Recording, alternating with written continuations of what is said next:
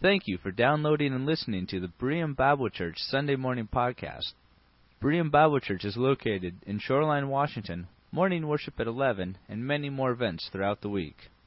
For more information, please visit our website at www.bereanshoreline.org.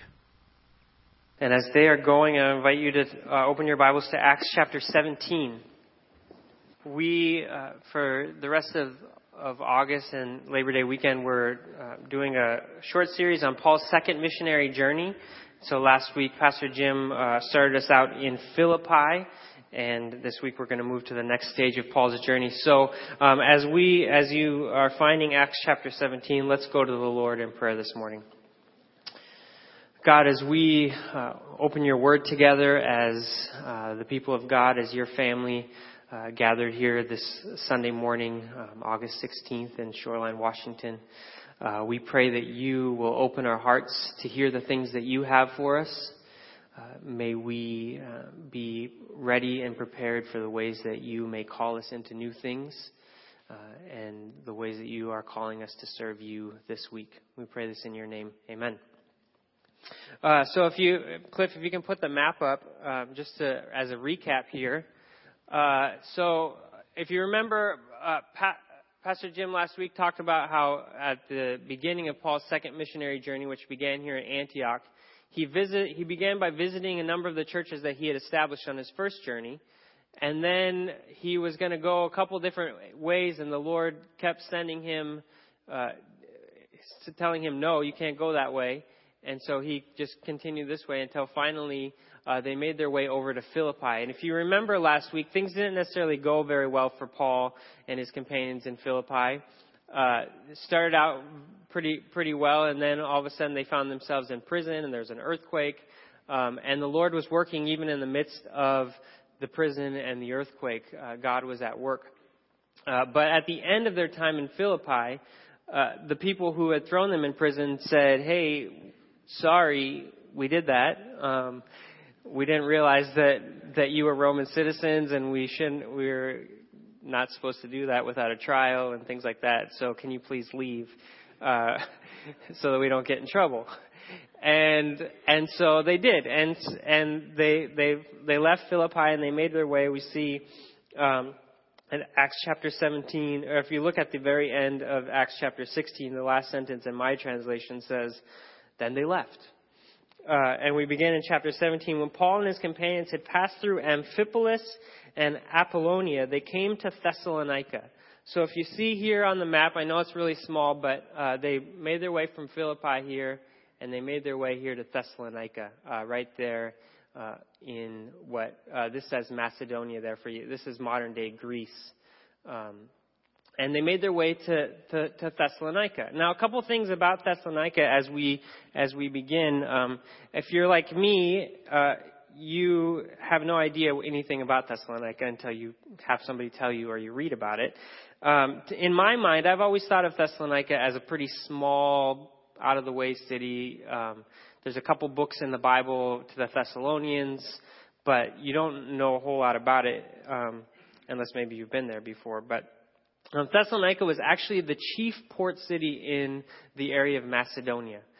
So it was a major thoroughfare for port traffic. They would come with shipments and really into this whole region of Macedonia.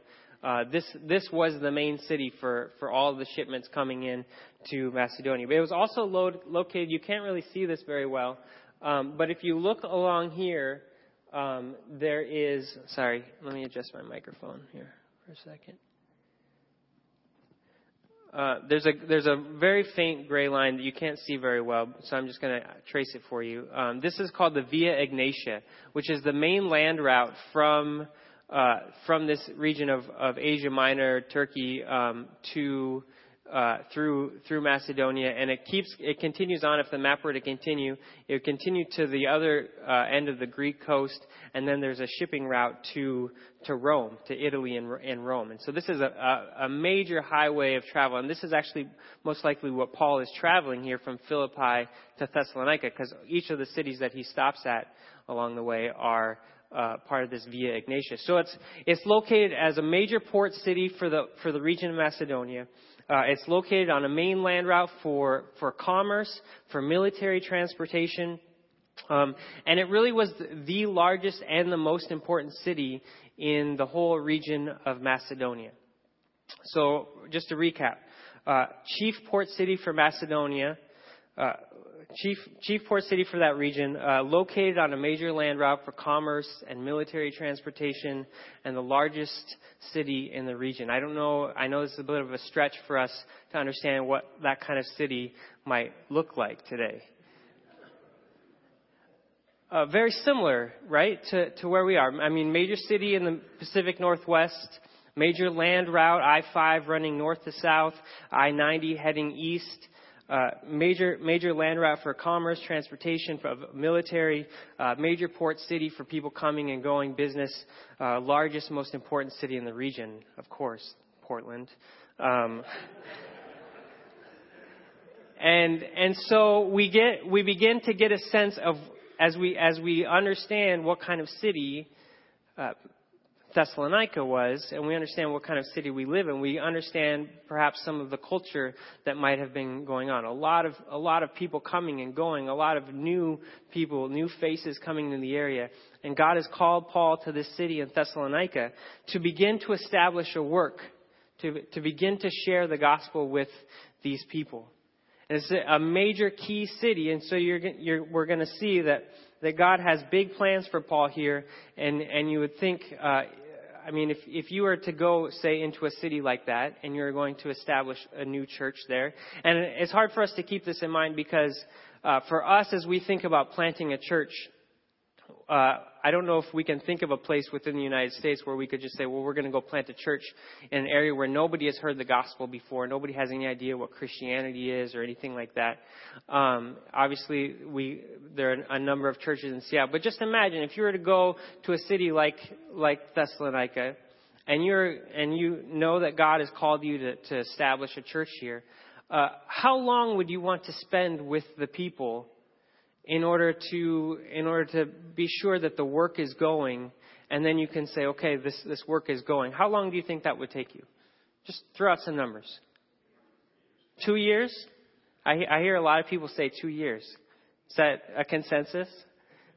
All right, we'll go with 2 years, right? It's gonna take a while, right? So we're gonna take a look at how long Paul spends here in Thessalonica. So let's continue reading.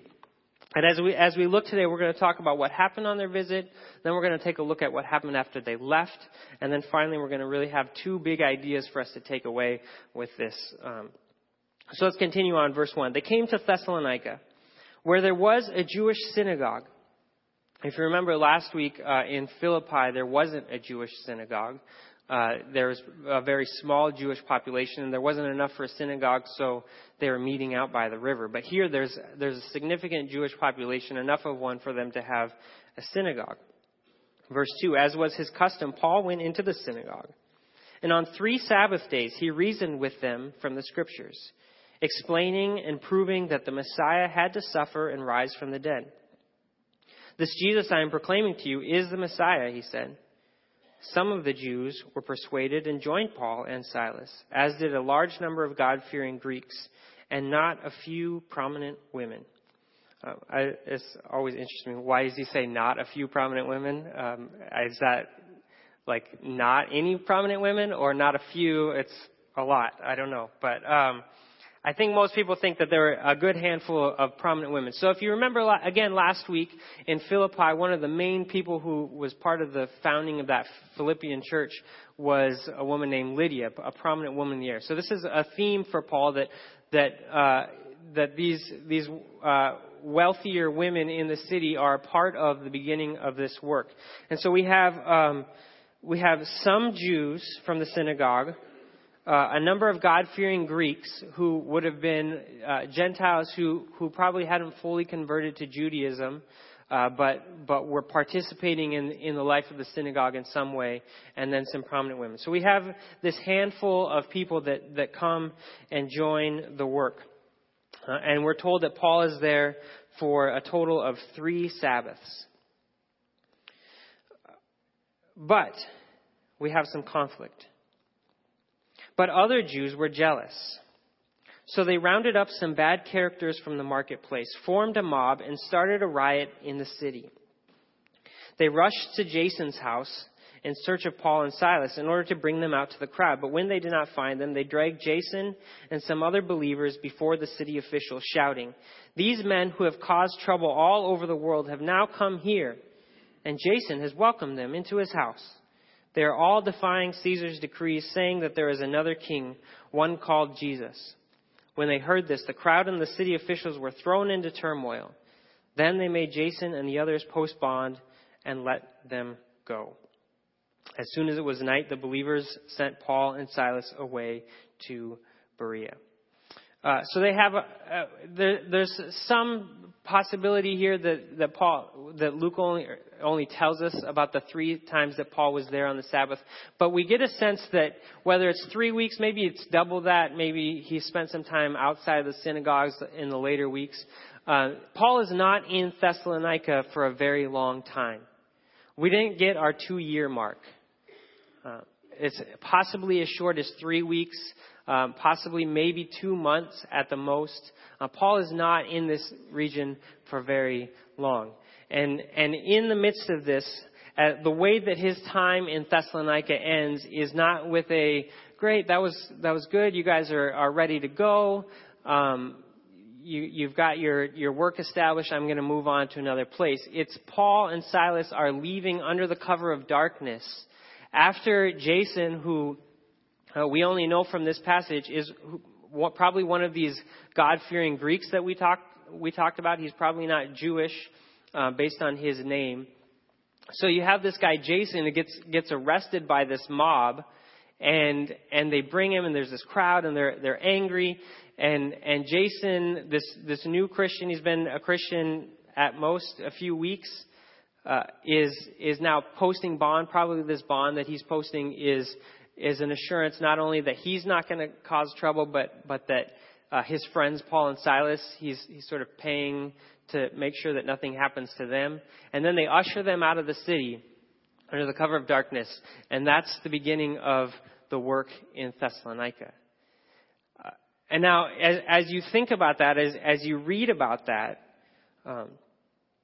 and the conflict that is happening, as I read that, my impressions of what this community is going to be like after Paul leaves is you're going to have a bunch of people who say, "Well, that was an interesting few weeks. Probably not going to do much with that. I mean, we just got arrested. Do I really want this for the rest of my life? Do I really want to continue pursuing this idea of Jesus I'd never even heard? And now I've decided that this Jewish Messiah is a savior. What? Let's just go back to business as usual."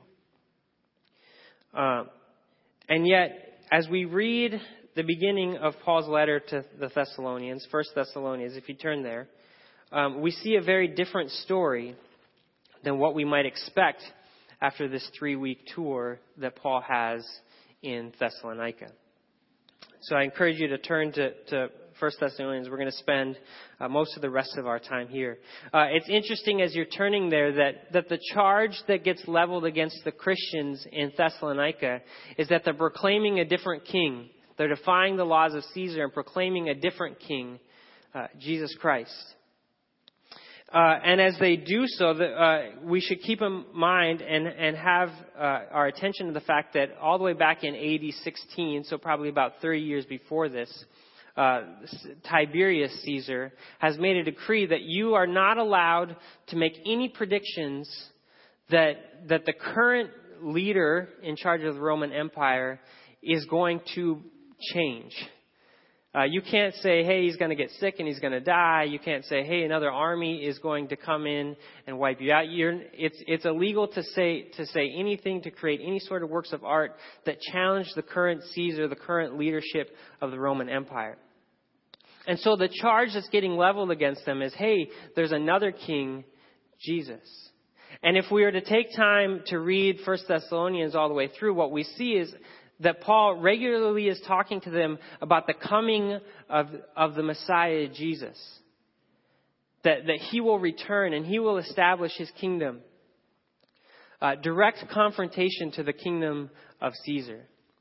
And so there's this element of where when they make this charge in the book of Acts, there's a possibility that, well, maybe they just don't understand what's going on. No, they absolutely understand what's going on. When Paul speaks of Jesus as the Messiah, this presents a challenge to all the kingdoms of the world that claim that they are in charge. Paul is saying, no, actually it is Jesus who is Lord, not Caesar. So as we read, beginning here in 1 Thessalonians, let's take a look at what happened and what was left of this small community of some Jews, a handful of God-fearing Greeks, and not a few prominent women. Verse 6 of 1 Thessalonians 1. You became imitators of us and of the Lord, for you welcomed the message in the midst of severe suffering, with the joy given by the Holy Spirit. And so you became a model to all the believers in Macedonia and Achaia.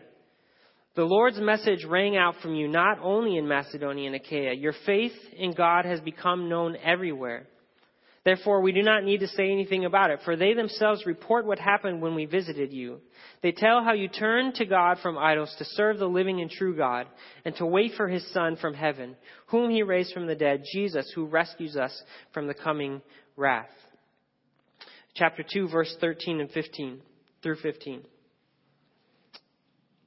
And we also thank God continually, because when you received the word of God, which you heard from us, you accepted it. Not as a human word, but as it actually is, the word of God, which is indeed at work in you who believe. For you, brothers and sisters, became imitators of God's churches in Judea, which are in Christ Jesus. You suffered from your fellow citizens, the same things those churches suffered from the Jews who killed the Lord Jesus and the prophets, and also killed the Lord Jesus and the prophets, and also drove us out. They displease God and are hostile to everyone. So you have here, can we put up that first map, Cliff? Sorry. It's like the second time I've said someone's name wrong today. Sorry. So here, this is the region of Macedonia. This is Achaia. And Paul is saying here that this church that he has spent a few weeks with, that their faith is being made known somehow in the few weeks that their faith is being heard about and made known all throughout this entire region of Macedonia and Achaia. That all of the people around here who have, again, no idea what Christianity is for the most part. I mean, this is a brand new thing. Paul is on his way explaining this message for the first time for most of these people. And that somehow in the first few weeks that Paul is with the Thessalonians and then has to leave under the cover of darkness. And we get the sense that as we were reading, did you hear that these people were still experiencing the suffering? Really, Paul, in Philippi, Paul was the one who ended up in prison. In Thessalonica, nothing really happens to Paul, but it's these new Christians that are being persecuted. And if we were to read 1st and 2nd Thessalonians, this persecution did not stop after Paul left. This was an ongoing thing, because to proclaim another king other than Caesar, and to proclaim that these pagan idols that our community has been worshiping and that bring us together as a community are no longer worthy of our worship, that we only should worship. This is an affront not just to these gods, but it's an affront to the entire community that says, this is how we find our identity. This is how we find our worth. This is where we find our meaning. We worship these gods because these gods are the ones that provide our rain for us and provide our crops and enable us to live a life of security. And you're disregarding them. What are going to be the consequences for us as a community if we challenge these gods and we make them angry? And so these people are not happy with their fellow Thessalonians who have turned to Jesus Christ. And this persecution is ongoing afterwards. And yet, even in the midst of all of that persecution, we're told that the faith of these people, after just a few weeks, is being heard about throughout Macedonia and Achaia, throughout this entire region, people are hearing about the work that God has been doing in them.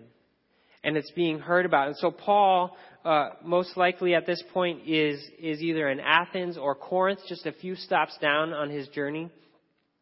And he's hearing this report of what's going on with these Christians that he barely spent any time with in Thessalonica, that he's hearing that their faith is thriving. He's hearing that it's growing. Chapter 3, verses 6 through 8. But Timothy has just now come to us from you and has brought good news about your faith and love.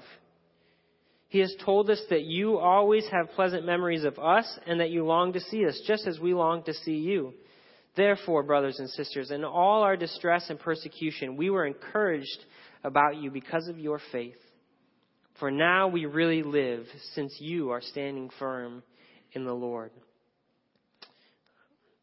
Again, in just a short time, these people are standing firm in the midst of persecution. And Paul hears this report, and it gives him joy, and it gives him life to know that the Lord has been faithful to the work that has been going on, even though he is not able to be there.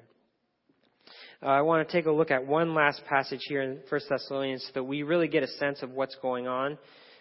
And then I want us to bring it home for what does this all mean for us today. First, going back all the way to the beginning of 1 Thessalonians, chapter 1, verses 2 and 3. He says, as he begins his letter, we always thank God for all of you and continually mention you in our prayers. We remember before our God and Father your work produced by faith, your labor prompted by love, and your endurance inspired by hope in our Lord Jesus Christ. So we've been talking about this idea that their faith is being made known throughout this entire region. And one of the things that we need to understand here as we're talking about their faith is being made known is it's not just that people in this entire region are hearing that, oh, these people in Thessalonica, like they're worshiping, these Gentiles are worshiping this Jewish Messiah. That's interesting. They put their trust in him. But what we see here at the beginning of the letter is that their faith is not just something that has stayed up here. It's like, well, this is something that we believe and that's new and that's different for you. But there's actually a work that is being prompted by their faith. That their faith has not just been something that they have assented to intellectually, but it has changed the way that they live their lives and they work out their lives among their fellow Thessalonians and among this entire region. Again, a major thoroughfare. So it's understandable how this news is spreading from Thessalonica, because this is a key city. But it's not just, hey, we were walking through Thessalonica and there's this church there now. I've never heard of that thing. But there are these people there and they're doing something different. And that their faith is producing a work that changes the way that they live their lives. It changes the way that they choose to love one another. And so the next thing that we see is their labor is prompted by love. The way that they are in the midst of the people who are persecuting them and rejecting them and want to have nothing to do with them, we see it's a labor of love in the midst of these people. And it's a labor of love for one another, that they are serving one another, that they are sharing their lives together, that they are concerned with with one another's lives in a level that is unheard of before. And so this labor of love, this work of love, it's not just, hey, we all love you. But it's a work of love that's being lived out in their day-to-day lives. And the people, I mean, these are the people that they have been working with and knowing throughout their lives for months and years. They would have worked together. And now all of a sudden there's a change in their lives. And there's a new love that's being put forth for these people. And finally, it's an endurance prompted by hope. It's the ability to endure the persecution, and its ability to endure the rejection and being ostracized among their community, because the hope that they have in the Lord Jesus Christ, the hope that they have for this life and the work that God is doing in them and the faithfulness that God will show and the hope that they have for the coming Messiah to return and the resurrection. And he says, we hear about this. It's being made known throughout the region. This faith and this hope and this love are being made known. And so we thank God for this. And so as we reflect on this, there's something really impactful for me. The level of praise that Paul shows for these Thessalonians. The evidence that is being seen throughout an entire region of their faith and their love and their hope is significant. Would you agree? And it's significant, and yet Paul was only there, what we said, 2 years, right? Imagine if you were to go and plant a church and you were there with them for 2 years and you were to walk away and you hear a report like this. Imagine the joy that you would have to hear of that community and the faith and the love and the hope that they have thriving, being made known throughout their region. Imagine if you were to have a church and have planted it and have been with it for 50 years. And then you were to hear about the work of the faith and the hope and the love that's thriving throughout their entire region. Imagine the joy that you would hear and the joy that you would feel with that community. And yet Paul is with them for just a few weeks. Just a short time. And what that tells me is that it's not about Paul. Right? And it's not about us in our region. It's about the work that the Holy Spirit can do when we open ourselves up and live and choose to live lives of outworking faith and labor in our love and endure with our hope on a daily basis. It's not about how great we are and what we can do. It's about us choosing to be faithful and the Lord and the Holy Spirit working in the midst of a community that chooses to be faithful and chooses to live their lives in such a way. And so I have two really big comments here and observations for two different groups of people in the audience. First, perhaps you're a newer Christian. Perhaps you're a younger believer. Maybe it's just a few weeks. Maybe it's just a couple years. Maybe you're been a Christian your whole life, but you're only 15, 16, 17, 18. And you feel like, well, God's going to use me at some point, but really I have to wait until I'm a little bit more mature as a Christian. Until I get to this next level in my faith, until I've graduated from college, till I have a job, till I'm more established, till I have it all together. Maybe I need to learn some more theological concepts. I need to have a better understanding of the hypostatic union. I need to have it all worked out. And once I get all of those theological concepts and I have this understanding and I know my Bible a little bit better and I'm ready to go, then God is going to use me to do His work. I think the story of the Thessalonians tells us that you don't have to have it all figured out before God can use you. I don't think the Thessalonians had a good understanding of the hypostatic union at this point. Maybe they did. I don't know. But probably not. Probably they didn't have all the pieces worked out of their theology at this point. In fact, they didn't, because Paul is writing them and helping them understand even more. That's part of the point of his letters here. But they're still working out their theology. They're still working out. They don't even have the New Testament at this point. Most of them probably didn't have the Old Testament. These are Gentiles. They didn't have the things, the resources that most of us have today, and yet God used them.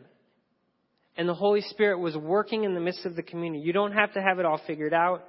You don't have to wait for the training. You can trust and put your faith in God's saving work today. right where you are, and you can work that out in your jobs and your homes and your relationships. Your faith can turn into a work, and your love can turn into a labor. Your love to those around you, even to your enemies in the midst of hardship and persecution, you can choose to demonstrate a love that makes people say there's only one way that we can explain this love, and that has to be the gospel. The only way we can explain this love is that these people somehow follow a God who loved his enemies, who loved us while we were still sinners.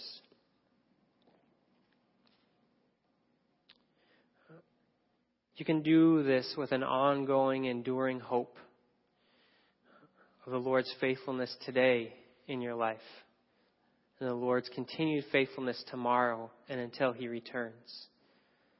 Hoping that the Lord and knowing that the Lord is going to be faithful in your life. You don't have to have it all figured out before God can use you. And secondly, for those of us, and I include myself in this because I've been to Bible college and I've had some theological training. For those of us who have been around the church and we know Scripture and maybe we've memorized it, maybe we've been through Awana, maybe we understand, we have verses memorized and we've studied theological concepts. We've been to Sunday school for years and years, and we've been learning and we've been faithful, and we're continually growing in our knowledge of the Word of God and what he wants for us. God doesn't need all of that to use you. Maybe he will use those things, that knowledge of Scripture, that knowledge of your theology and this understanding, but he doesn't need that. What he needs is for you to show up and be faithful and to work out your faith in God in your day-to-day lives, in your relationships, in your jobs, in your homes. To love no matter what. And to demonstrate that love in a way that makes people pause and say, the only way I can explain this love is because these people worship a God who loved his enemies. And to continue to hope and to believe in a God who is going to be faithful to you today and tomorrow and until he returns. God doesn't need any of the things that we have in our Christian maturity. What he needs is us to be faithful, to continue to trust, to continue to love, to continue to hope. Amen. And he will use you. He might choose to use all of that knowledge that you have. He may not. But he can use you. And that's what he has called us to. So that our faith and our hope and our love, by the grace of God, may be made known throughout the entire region of the Pacific Northwest. That's right, Nancy. Let's pray. Father, we take a look at these Thessalonians, and often we take a look at our own lives and we can feel so inadequate and so unprepared to serve you in any meaningful way. And yet we see in the story of the Thessalonian church that it's not about our preparedness. It's not about what we can do alone. It's what you are doing in our midst. And so we ask that you open us to serve you this week. May we be faithful and may we work out our faith. May the source of our faith be made known through our actions. May our love be seen in the things that we say and do this week. And may we endure in our hope. May our hope cause us to keep going, even when it seems like everything around us is falling apart. May we continue to endure in the midst of suffering and persecution or whatever challenges. May we continue to be faithful to you. And may this faith and hope and love cause our city and our region to know of you, God. May they hear it, and may they put their trust in the God who loves his enemies. I pray this in your name. Amen. I'll close with a prayer that Paul gives to the Thessalonians here in 1 Thessalonians chapter 3. It says, "Now may our God and Father himself and our Lord Jesus clear the way for us to come to you. May the Lord make your love increase and overflow for each other and for everyone else, just as ours does for you. May he strengthen your hearts so that you will be blameless and holy in the presence of our God and Father when our Lord Jesus comes with all his holy ones." It's Paul's prayer for the Thessalonians, and may that be your prayer for one another this week.